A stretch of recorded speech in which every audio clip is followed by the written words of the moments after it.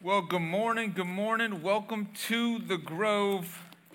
If this is your first time with us, or maybe first time back in a while, if your family in town, if they forced you to come because you were staying with them, whatever reason you're here this morning, we are so glad for it. My name is Stephen, and I'm one of the pastors here. And over the last several weeks during Advent, we have kind of been talking about how we in our own lives can kind of rediscover the light.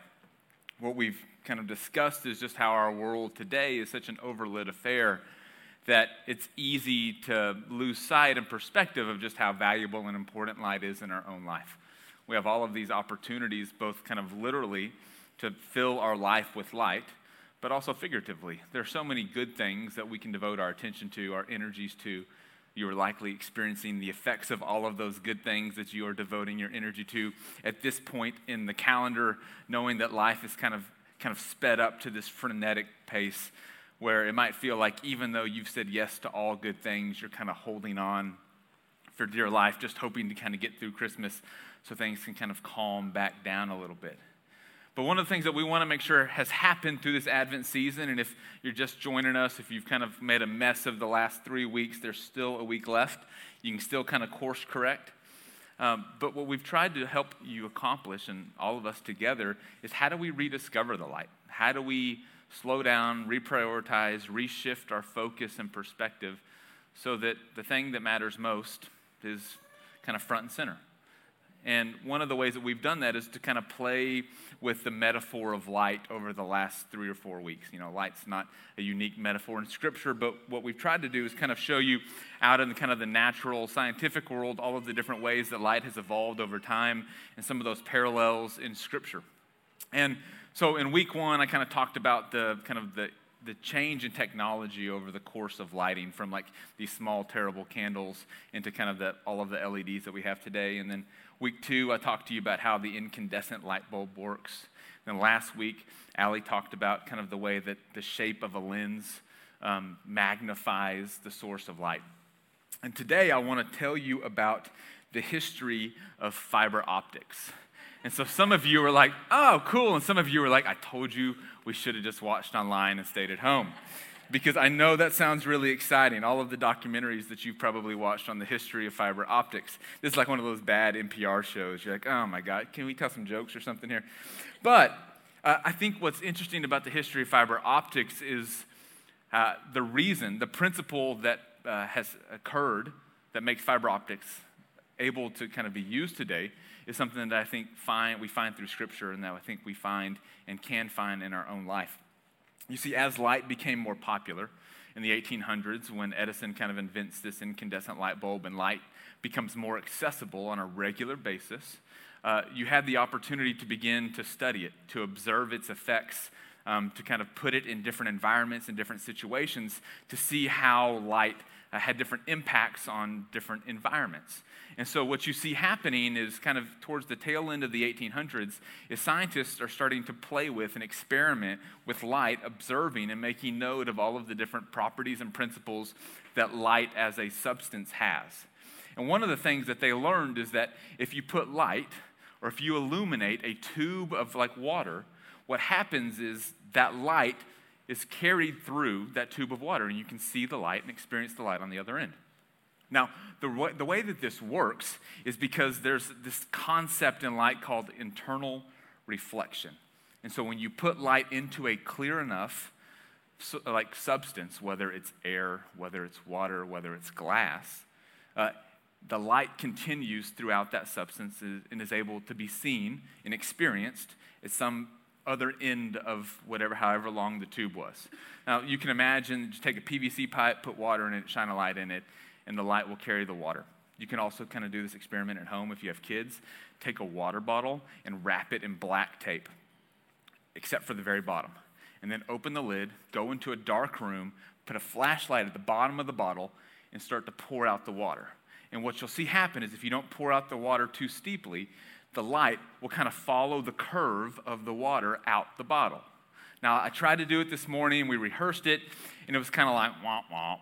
And so I was like, I'll save them the illustration, but if you go to your home in a bathroom with no exterior windows, it'll last for 15 seconds. You're like, oh, that's a lot of trouble just for that one little example.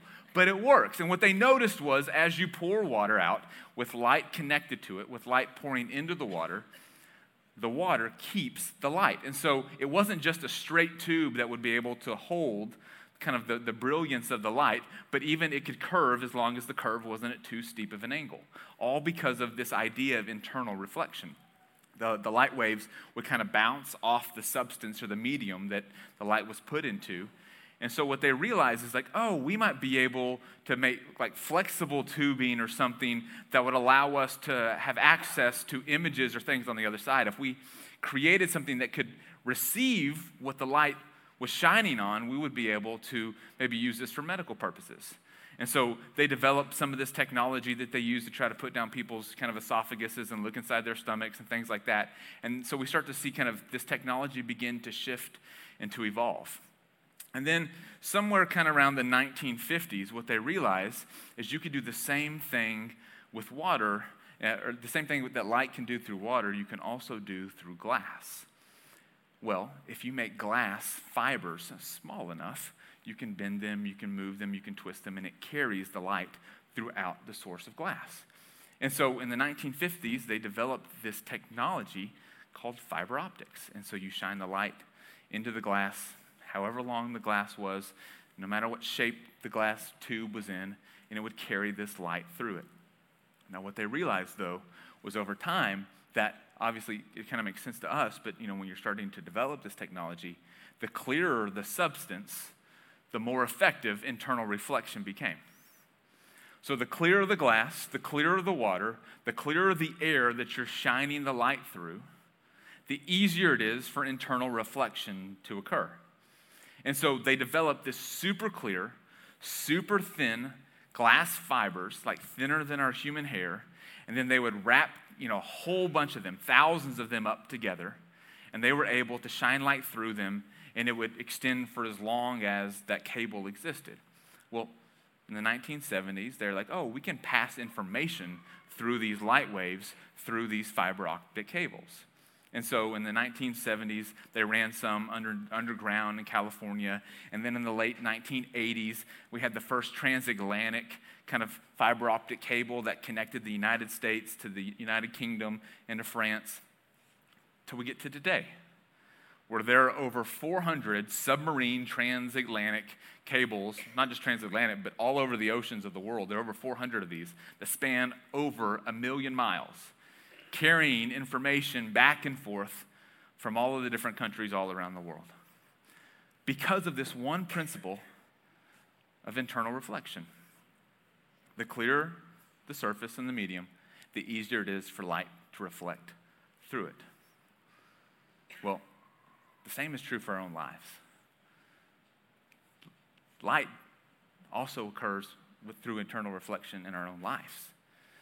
The light that we experience in the world, the light that we experience from God, the clearer the medium, the more easily you can recognize and see the light.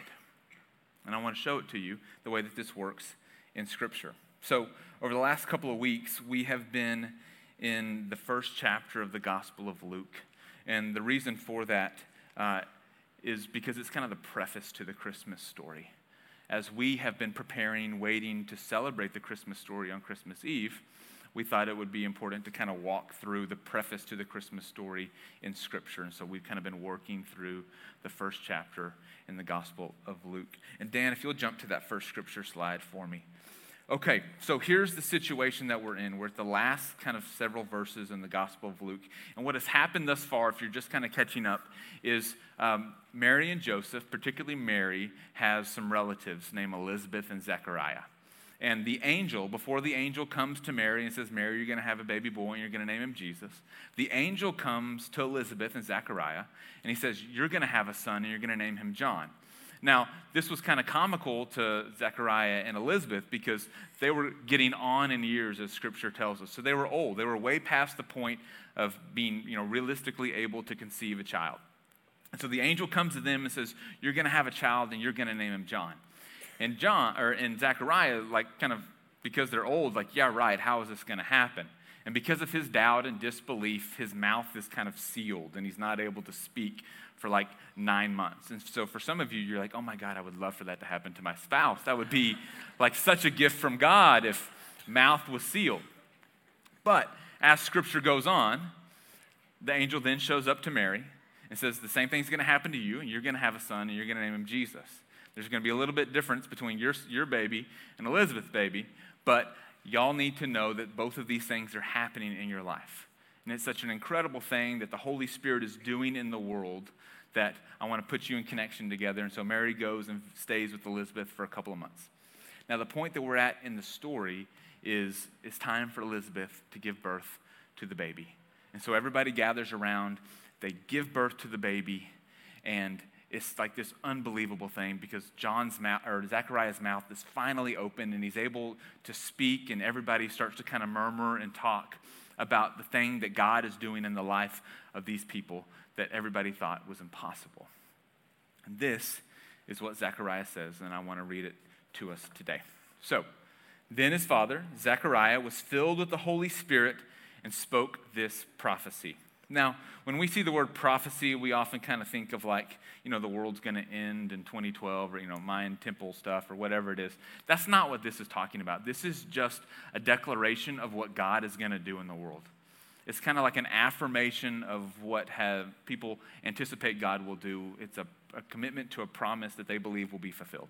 So this is what happens when Zechariah speaks this prophecy. And he said, "Blessed be the Lord God of Israel, for he has looked favorably upon his people and redeemed them." Okay, sorry about that. No fiber optics working there. And he has looked favorably upon his people. Now, this is kind of an interesting statement given what has happened in this period of time. Kind of jumping back to week 1, this whole Gospel of Luke starts in the time of King Herod. And the reason it does that is because it talks about, it gives us some context about how terrible and awful Herod was and how terrible and awful life was for the people who lived under the regime and rule of King Herod. And so there was a long period of time in the life of the people of Israel that's occurring during the same time period where they're kind of wondering, like, is God active in the world? Like, has God forgotten about us? Has God abandoned us? Has God left us for good? And so there's like this period of silence on behalf of God that they're not sure if God's around anymore. And then all of a sudden, these angels start showing up saying that God's about to do something new in the world, that the Holy Spirit is kind of breaking forth into the world like a sunrise breaks forth into a really dark night. I don't know if you've ever kind of been out before. Maybe you like to hunt, or maybe you've been camping or backpacking or something, or maybe you just had to get up early to go on a drive. But it's oftentimes like right before the sun comes up that it is the darkest at night, especially if the moon's out or that you got cloud cover or something. I walk my dog every morning like around 6:15, 6:30, and it's so amazing to me that it's so dark, and then just like in a moment, the sun comes up, life happens in the world. It's like nobody's out at 6:15, especially when it's cold, and so it's usually just me and my dog and maybe like one jogger. And then the moment that sun comes up, it's like all of a sudden all of the life starts happening. The cars start moving around the streets. They're out. Kids are kind of on campus, and all of this energy and life is happening. The same thing is occurring in the scripture. It's this really dark period of time. And then all of a sudden these angels show up, and strange, miraculous, unbelievable things start happening in the world, and people are starting to talk and wonder about what this might mean. And it starts to fill them with this sense of optimism and hope and encouragement, because it has been this long period of just wondering and waiting and hoping that something good might happen in their life.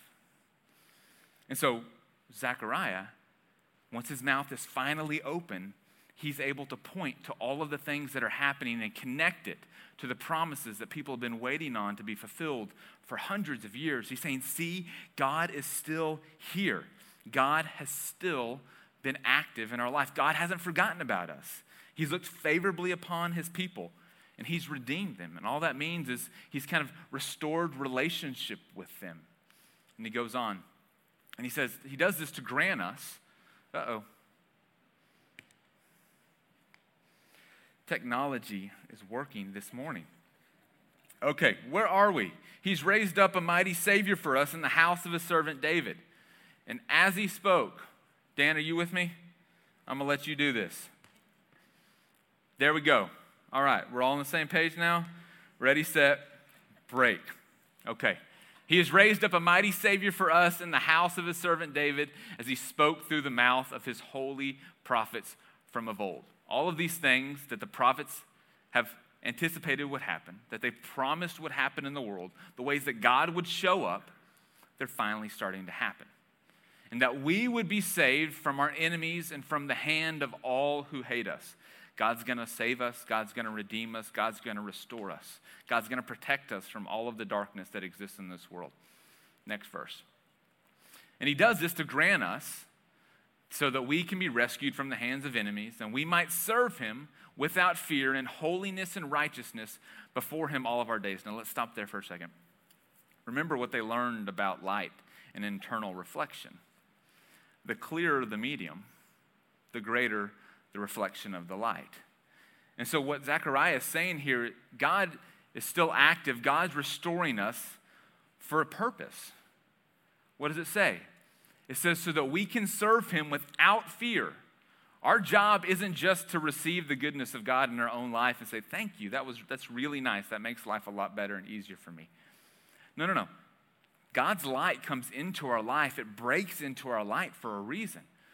And that reason is to serve him.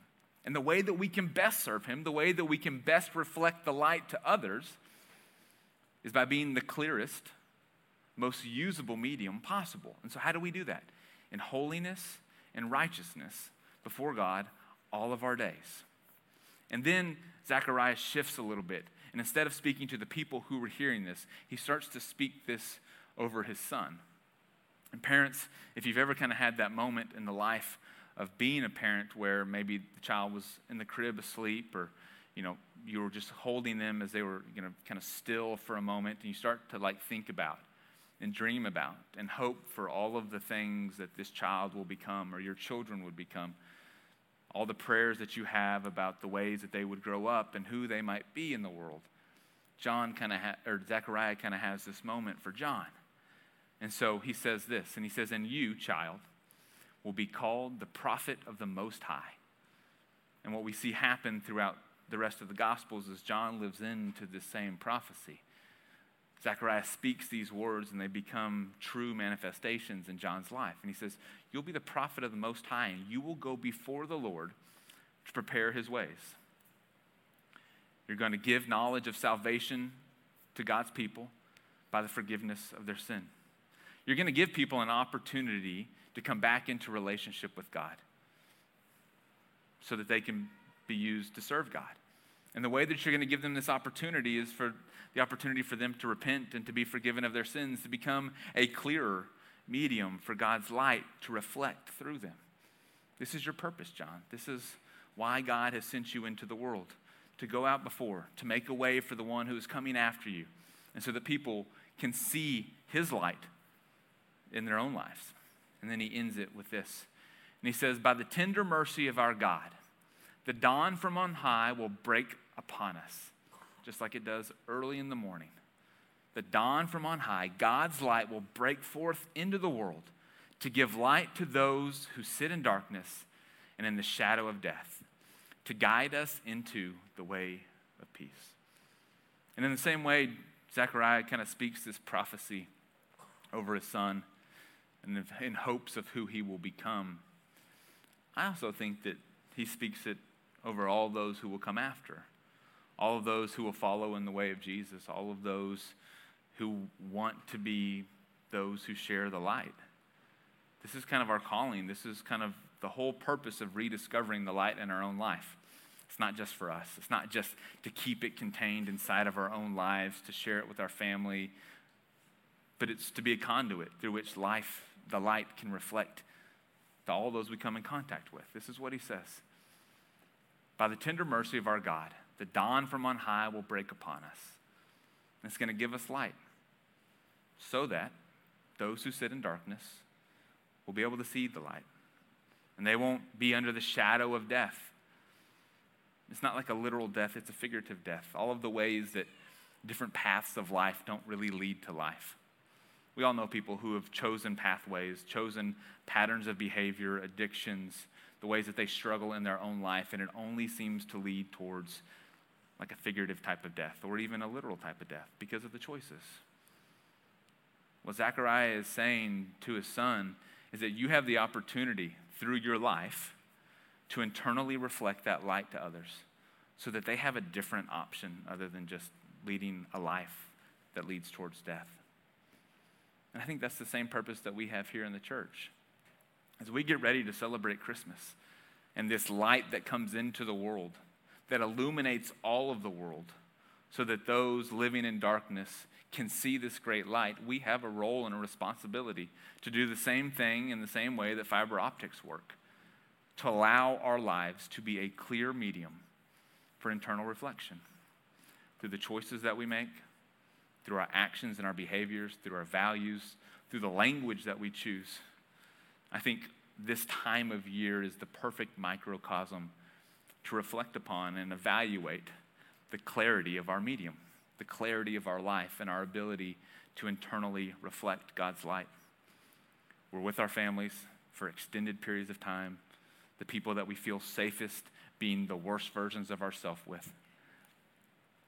But how are we treating those closest to us? Are we kind? Are we generous? Are we compassionate? Are we forgiving? Or are we short-tempered? Are we quick to speak harsh words? Are we stingy and self-serving? The next week is just the perfect opportunity to recommit to internal reflection, to recommit to sharing the life with those around you. It doesn't just stop at Christmas, but it's the opportunity to double down on this opportunity to share the light with others. And so as we kind of get ready to move into the celebration of Christ's light coming into the world, may it be true that it shines in our own life as well. Shines so that others can see it. Others can experience it and receive that light for themselves. Let me pray for our time together as we invite the band to come back up and lead us in one last song.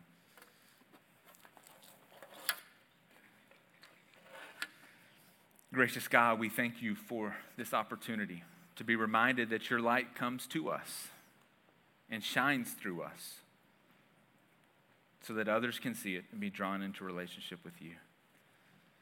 God, help us to recommit, to refocus our lives towards living in the example of your Son so that our lives can be clear and shine brilliantly in the example of your Son.